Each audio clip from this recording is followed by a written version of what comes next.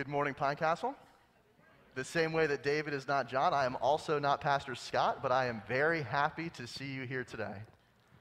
And I still have my mask on. I can take it off because I'm on stage. You know, one cool thing that and this is going to be actually really hard for me to take off, I think, because of the microphone. Mic check? Cool. Before we dig into it, I don't get to talk to you guys as much as I used to, so I've got a few just observations and just a few things to say that aren't really super related to my message, but I think are related to God. And one cool thing that I've noticed since March, back when this whole thing started, right, is what a great tool a mask can be to show someone that you care about them when you don't have to. It's interesting, right? Like, I really hate wearing my mask. I absolutely hate it. Especially because I wear glasses, right? I wear glasses and, right, I just can't see anything when I breathe.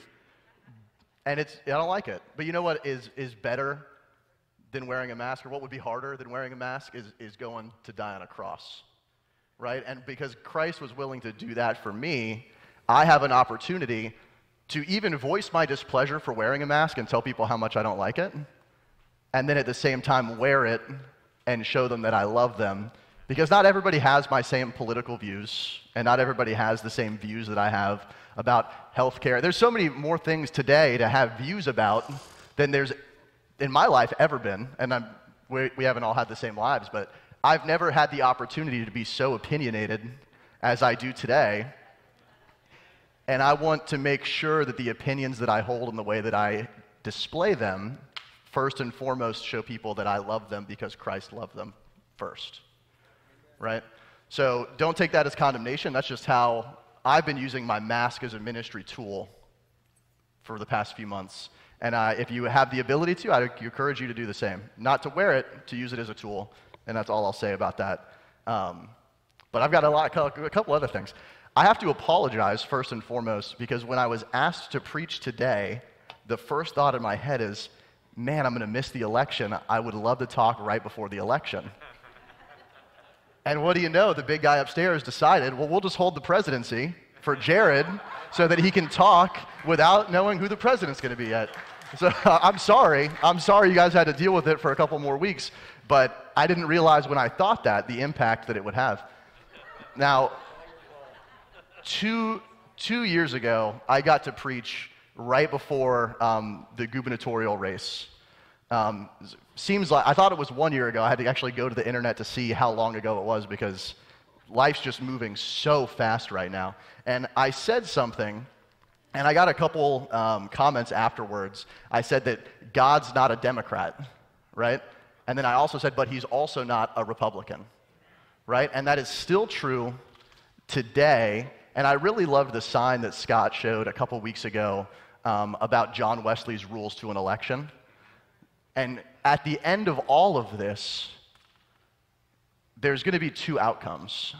We are either going to have acted in a way that brings people closer to God, or in a way that has not.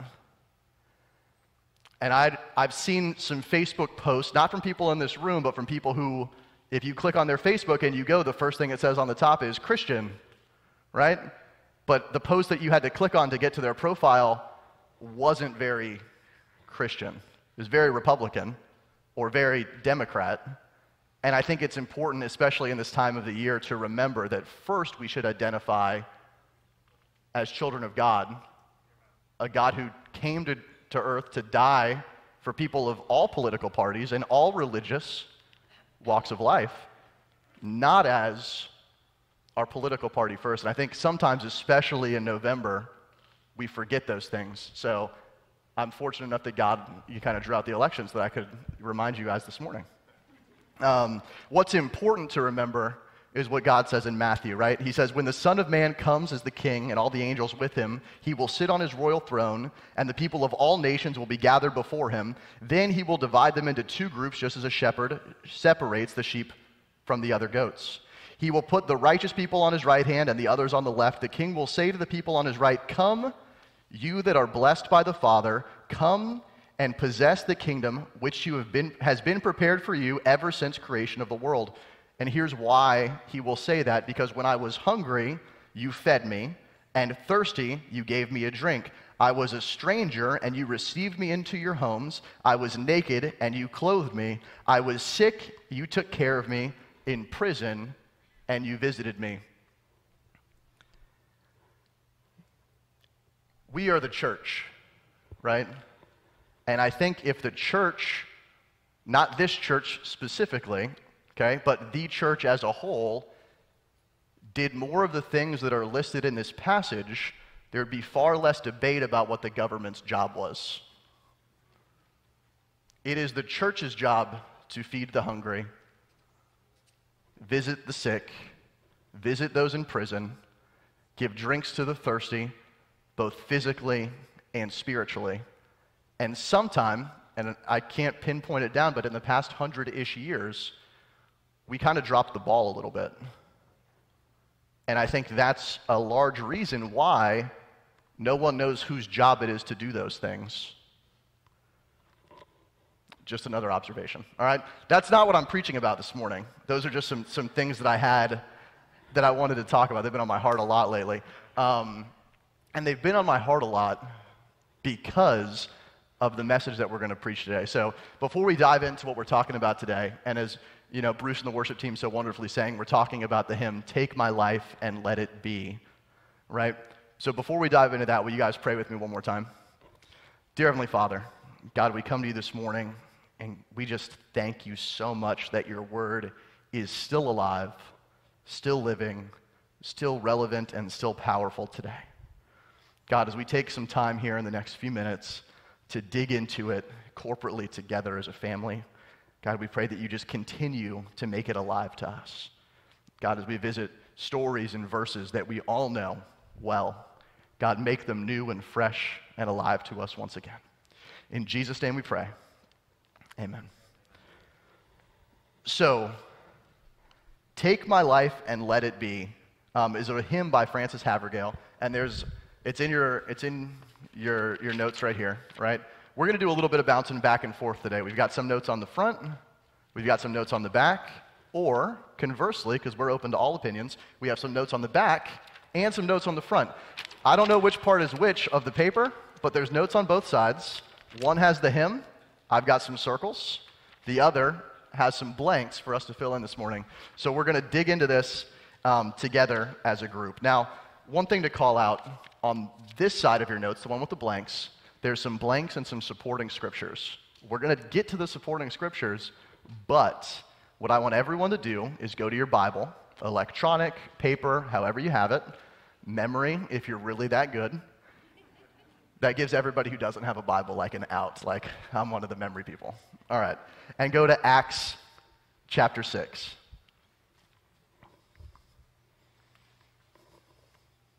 All right, go to Acts chapter 6. Now, today we're going to be talking about the story of Stephen.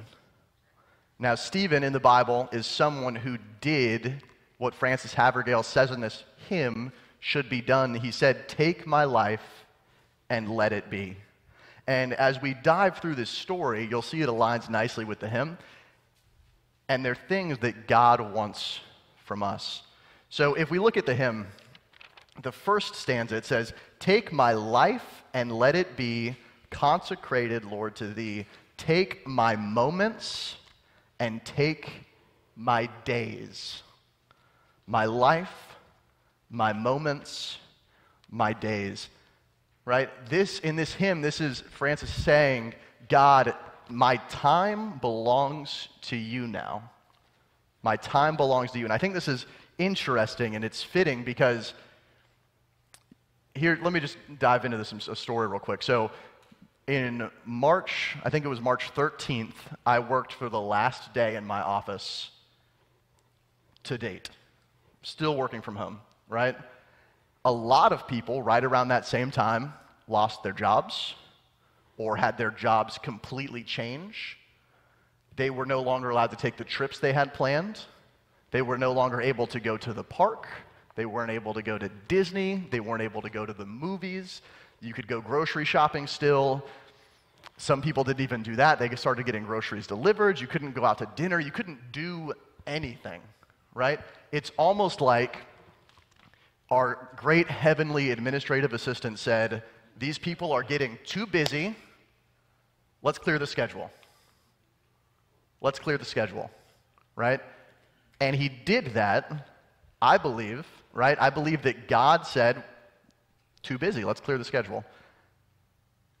And that has allowed us to have more time now than we've ever had before. I don't drive to work in the morning. I don't drive home from work at night. I haven't traveled for work. There's a lot of things, and a lot of people have had even more time than that because they don't have any work to do anymore.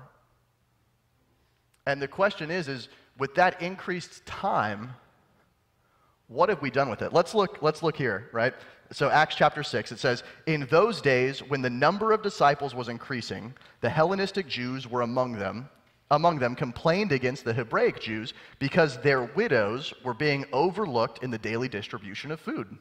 So the 12 gathered all the disciples and said, it wouldn't be right for us to neglect the ministry of God in order to wait on tables.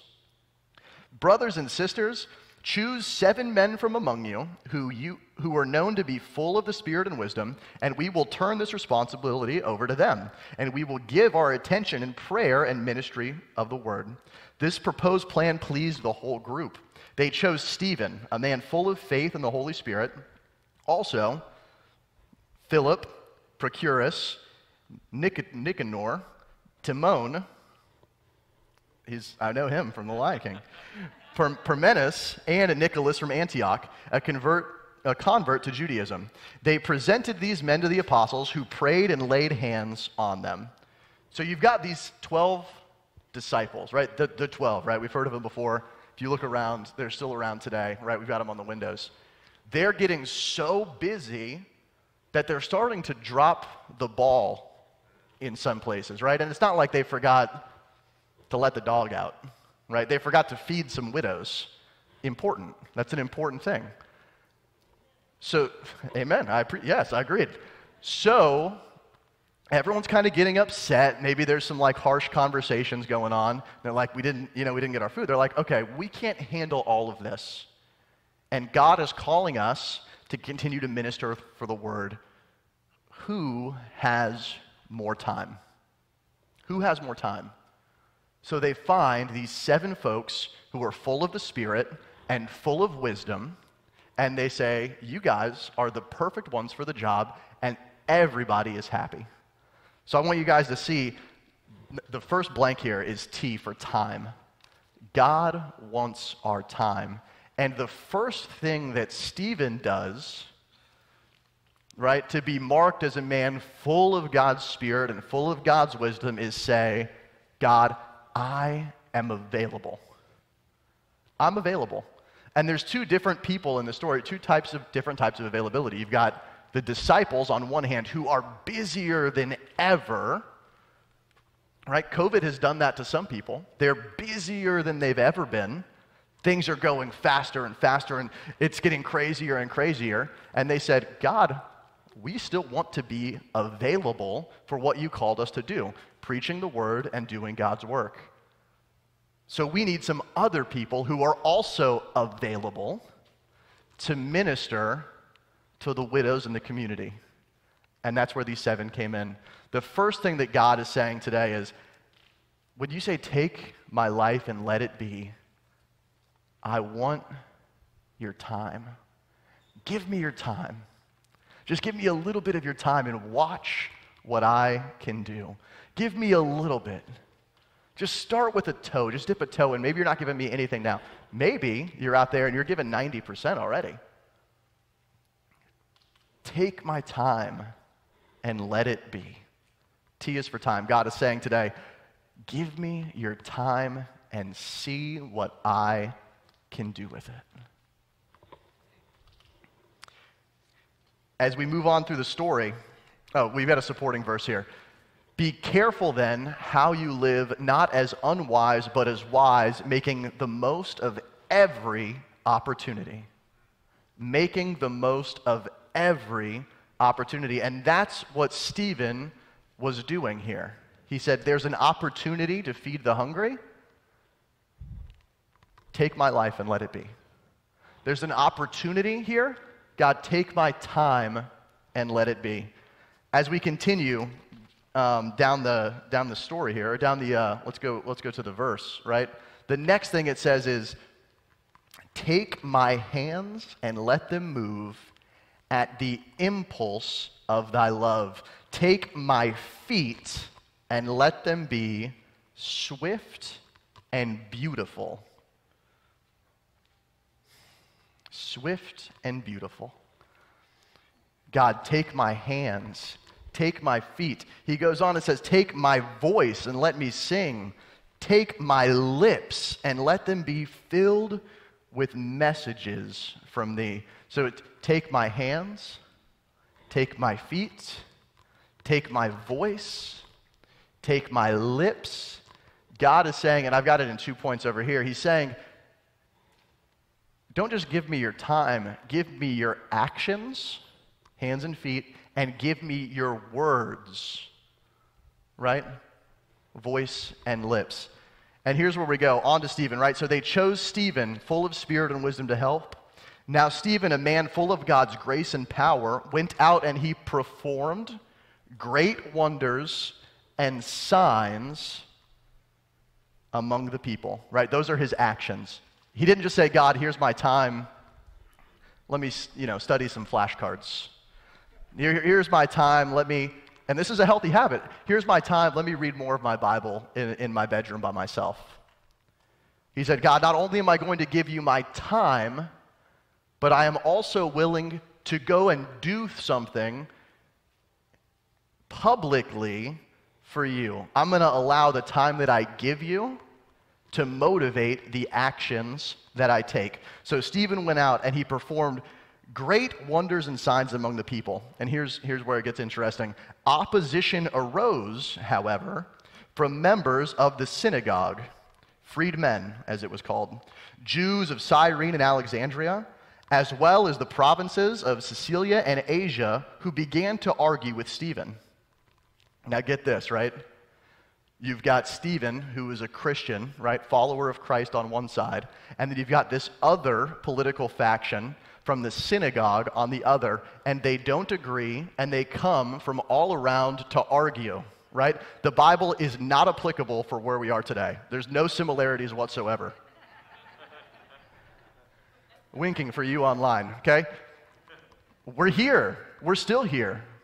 We're still here. They came from all around. These people literally, because there was no social media back then, they were traveling great distances to come and find Stephen to argue with him. Okay, let me step back. Selfishly, I know a lot of you pretty well. I know my family up here in the front row. They know me very, very well. This is something that, man, if God called me to just go out and argue with people, like, what a job, huh? What a job. But these people come from all around, and here's what I love at the end. They began to argue with Stephen, but they could not stand up against the wisdom the Spirit gave him as he spoke. He did great miracles. He performed great works. People came from all over to debate and to argue with him, but then he used the words given to him by the Spirit to speak to them in a way that they could not stand against his arguments. Now, who has ever been in an argument? The way to win an argument or a debate with someone who has different views as you is not to yell them into submission. It's not to shout at them. It's not to try and prove how right you are. Especially when you're debating about this, it's to show how much God loves them, right? And so as he's speaking with the words of the Spirit, you have to imagine what he's saying to these people who are arguing with him so that they can't stand against his argument. He's saying, look at how much God has loved you.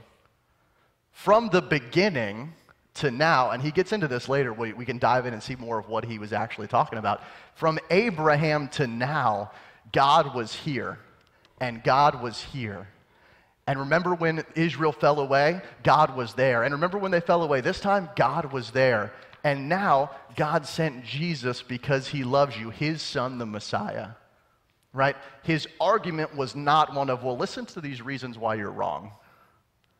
It was, listen to how much God loves you. So not only does God want our actions, but God also wants our words. He wants our time, our actions, and our words. And where it gets really cool here, and we'll do another one of these switches, is if you give God your time and you give God your actions, he will then start taking your words. He will start taking your words, and the things that you say, because you devoted your time and your actions to him, will just start becoming what he would say.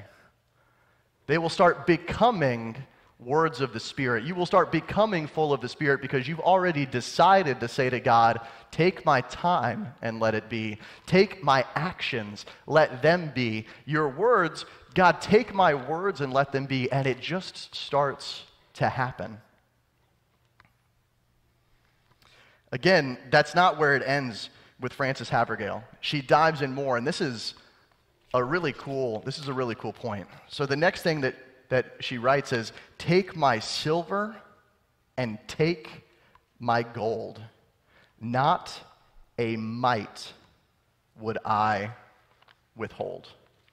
Take my silver and take my gold. Not a mite would I withhold. Silver and gold are valuable, very valuable. And I want you to think about Stephen and where he was in his life. He was a newly appointed deacon of a church, not us, a church. At this point, this is the church, right? There's only the church. And he's a newly appointed deacon. He's going out. He's performing miracles. He's full of God's power. He's full of God's Spirit. And this is a story that we've seen play out many times in recent history, where you have this hotshot preacher, right? I don't say that in a bad way, like somebody who is bringing the word, like boom, boom, boom, boom, boom. And people are coming to Christ and they're falling on their faces and they're really repenting and coming to God. And before you know it, someone attacks what's most valuable to them. And in that scenario, the thing that really holds a lot of value in their life is their reputation. And that's what happens here to Stephen, right? So these people who could not beat him in these arguments, they stirred the people up, and elders and teachers of the law. They seized Stephen and brought him before the Sanhedrin. They produced false witnesses who testified falsely, right? False witnesses. This fellow never stopped speaking against this holy place in the law. For we have heard him say that this Jesus of Nazareth will destroy this place and change the customs Moses handed down. They are attacking Stephen's reputation. They're lying about him. And Stephen says, God, if you want my reputation, you can have that too. I don't know what's most valuable to you. Honestly, if I wasn't married with a daughter, it'd be hard for me to know what was most valuable to me. It takes some real soul searching to understand what it is that you find most near and most dear and most valuable to your life. But the question that I have this morning is, if God came and said, I need that too, that's tough. God, I can give you my time. I can dedicate some time to feeding the widows and the orphans in God's name. I can do that for you. And you know what? If you want me to step out and boldly, say something in public, and I know that you want me to do it, I can do that for you too. And I know you'll give me the words, because I've already said I'll dedicate my words to you. Oh. But my most valuable possession, I don't know. I imagine being, and this isn't in my notes, imagine being Abraham, right, and saying, I need your son. Like, that's the most crazy example. And I've got a almost 17-month-old daughter, which is crazy to think about, because she was just born like 2 days ago. But And I'm sure everybody else knows exactly what I'm talking about. But if he said, like, we need her, even today, standing up here right now, like, I hope that my heart's prepared for that, but I don't think it is. To be completely honest, I don't think it is.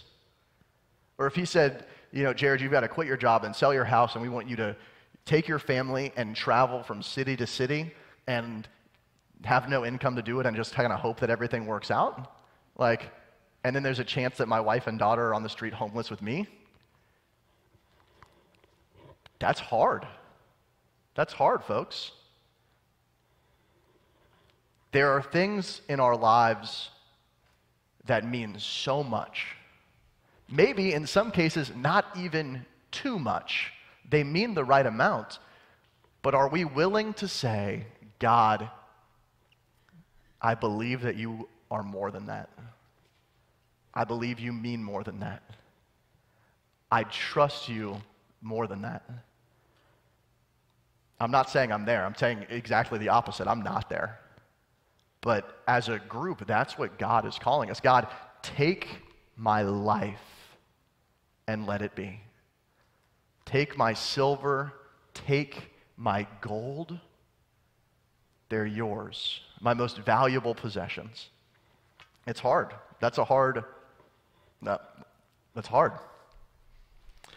And then to the same verse that David spoke about earlier, it says, don't store up for yourselves treasures on earth where moths and vermin destroy and where thieves break in and steal, but store up for yourselves treasures in heaven where moths and vermin do not destroy and where thieves do not break in and steal. For where your treasure is, there your heart will be also. And the same way that Frances in this song, when she says, take my silver, take my gold, is not only speaking about physical wealth, so is Jesus here in this message. Don't store up your treasure. Now, while it would be great to have a treasure chest full of gold coins, I don't have one, and that's not what he's talking about. He's talking about the things that I love and hold most dear. And I should keep those in heaven, not here on earth. That's where my valuables should be. Point number 4, and as we continue down the hymn,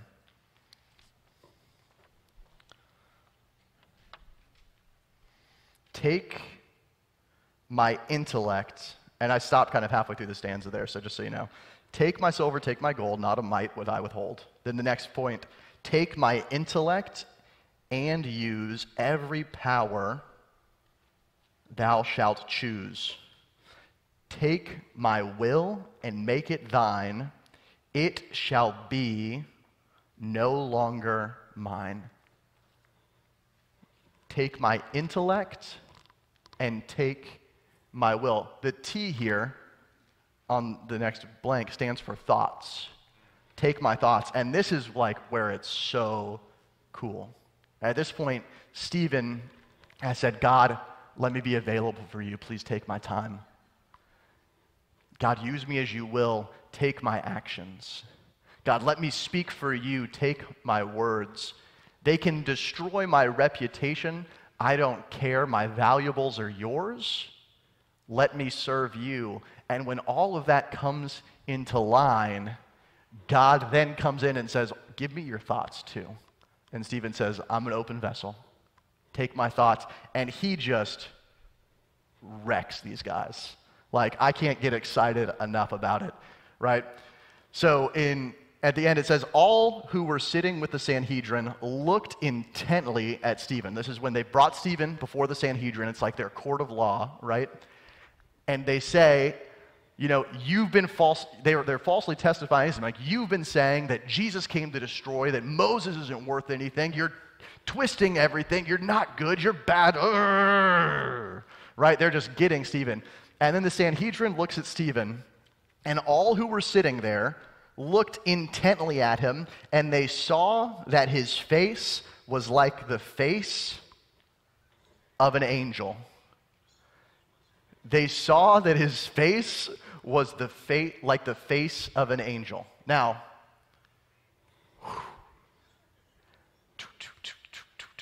they saw his face was the face of an angel. And they're amazed, like, what is going to happen? And this is the last verse in chapter 16. And then in chapter 17, 6. And then in 7, I put an extra 1 there for no reason.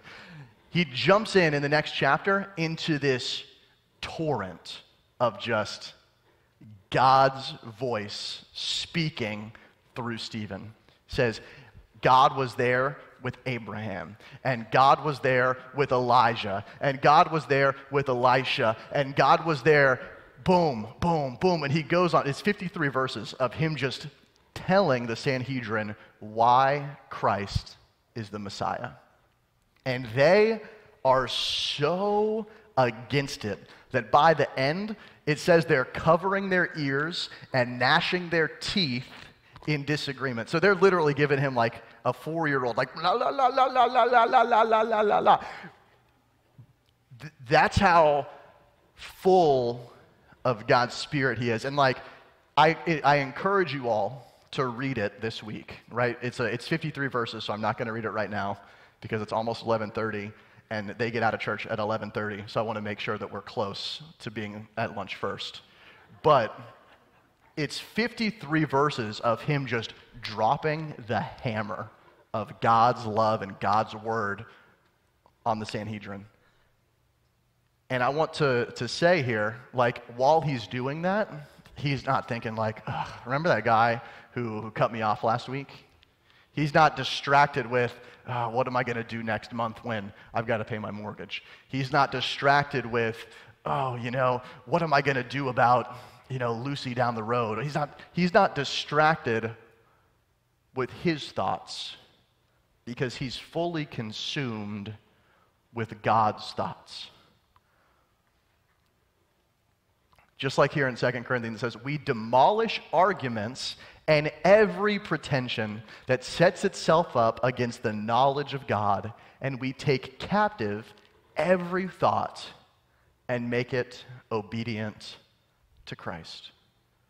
That's Stephen here. He is able to deliver this powerful, powerful message because he's holding every thought captive to Christ. Because sequentially he has set himself up in a pattern, in a habit of saying, God, take my life and let it be. Take this part. You want that part? Take it too. You want this part? Go for it. God, I'm going to be available for you. I'm going to be available today for what you have for me. I don't care what it is. I don't care what it is. I'm going to be available for you. Bruce, can you come back up here for me? Thank you. Look, as we get ready to move towards the closing of this message, there's a few things that I want to make sure that I have clear.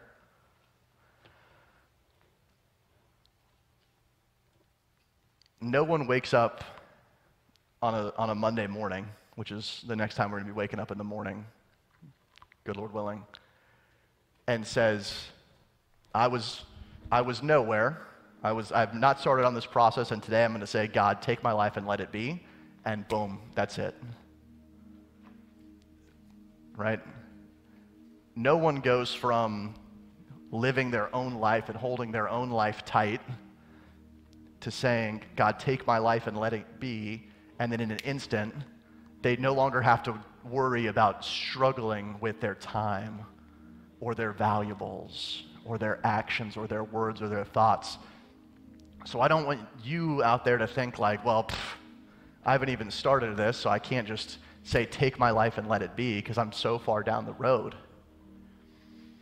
There's a saying that it says, how do you eat an elephant? Right, one bite at a time. Or how do you run a marathon? It's just one step at a time. That's this journey. That's this road. No one's going to go from where you are to, God, take my life and let it be, and then boom, it's done. It's one step at a time. God, today I pray that you take my words. I was struggling with that yesterday.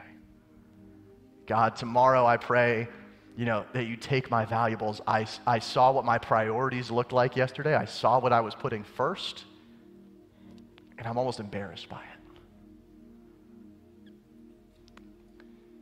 It's one step at a time. And I love what the last stanza here says. It says, take my love, my Lord, I pour at thy feet its treasure store. Take myself, and I will be ever only all for thee. All. What does God want? That's it. Just everything. Just everything. And how do we do that? We do it one little bit at a time.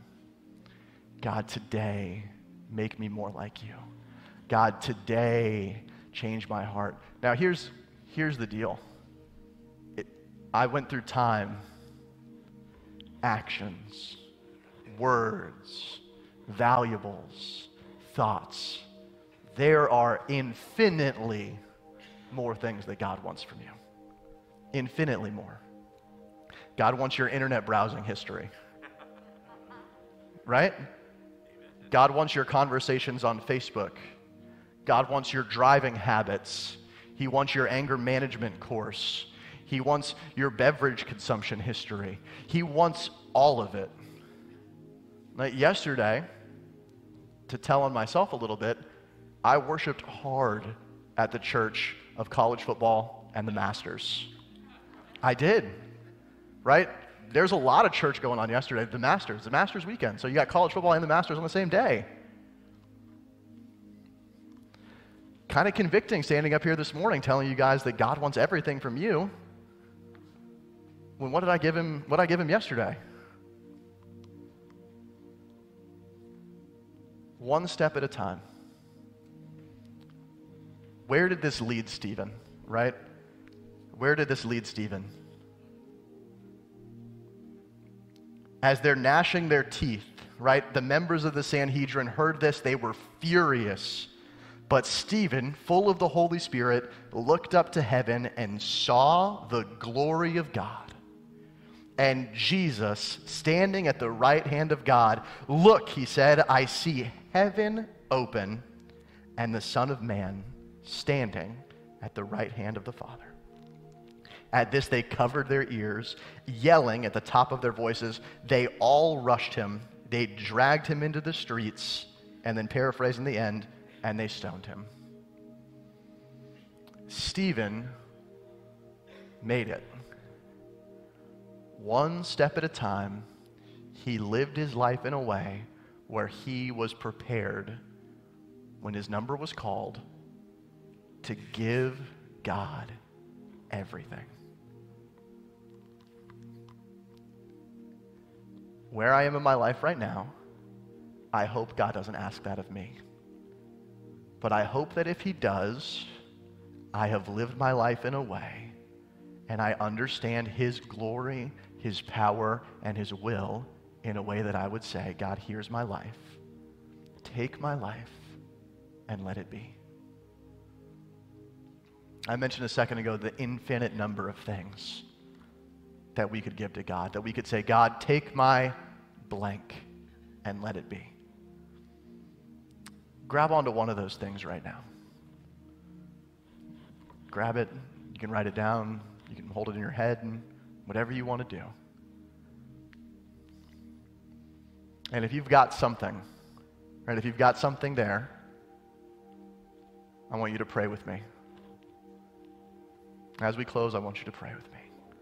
Dear Heavenly Father, God, we come to you this morning. And along with Francis, along with Stephen, along with all the saints that have gone on before and those who are here today, God, we say, take my life and let it be. God, take me, use me, make my heart available to you. Make my words available to you, God. All of what I am, take me and use me for your glory, for your purpose, and to further your kingdom. In Jesus' name we pray. Amen. So now, Pine Castle, with that, Please go in his power and his presence. In Jesus' name, amen. Have a great week, Pine Castle.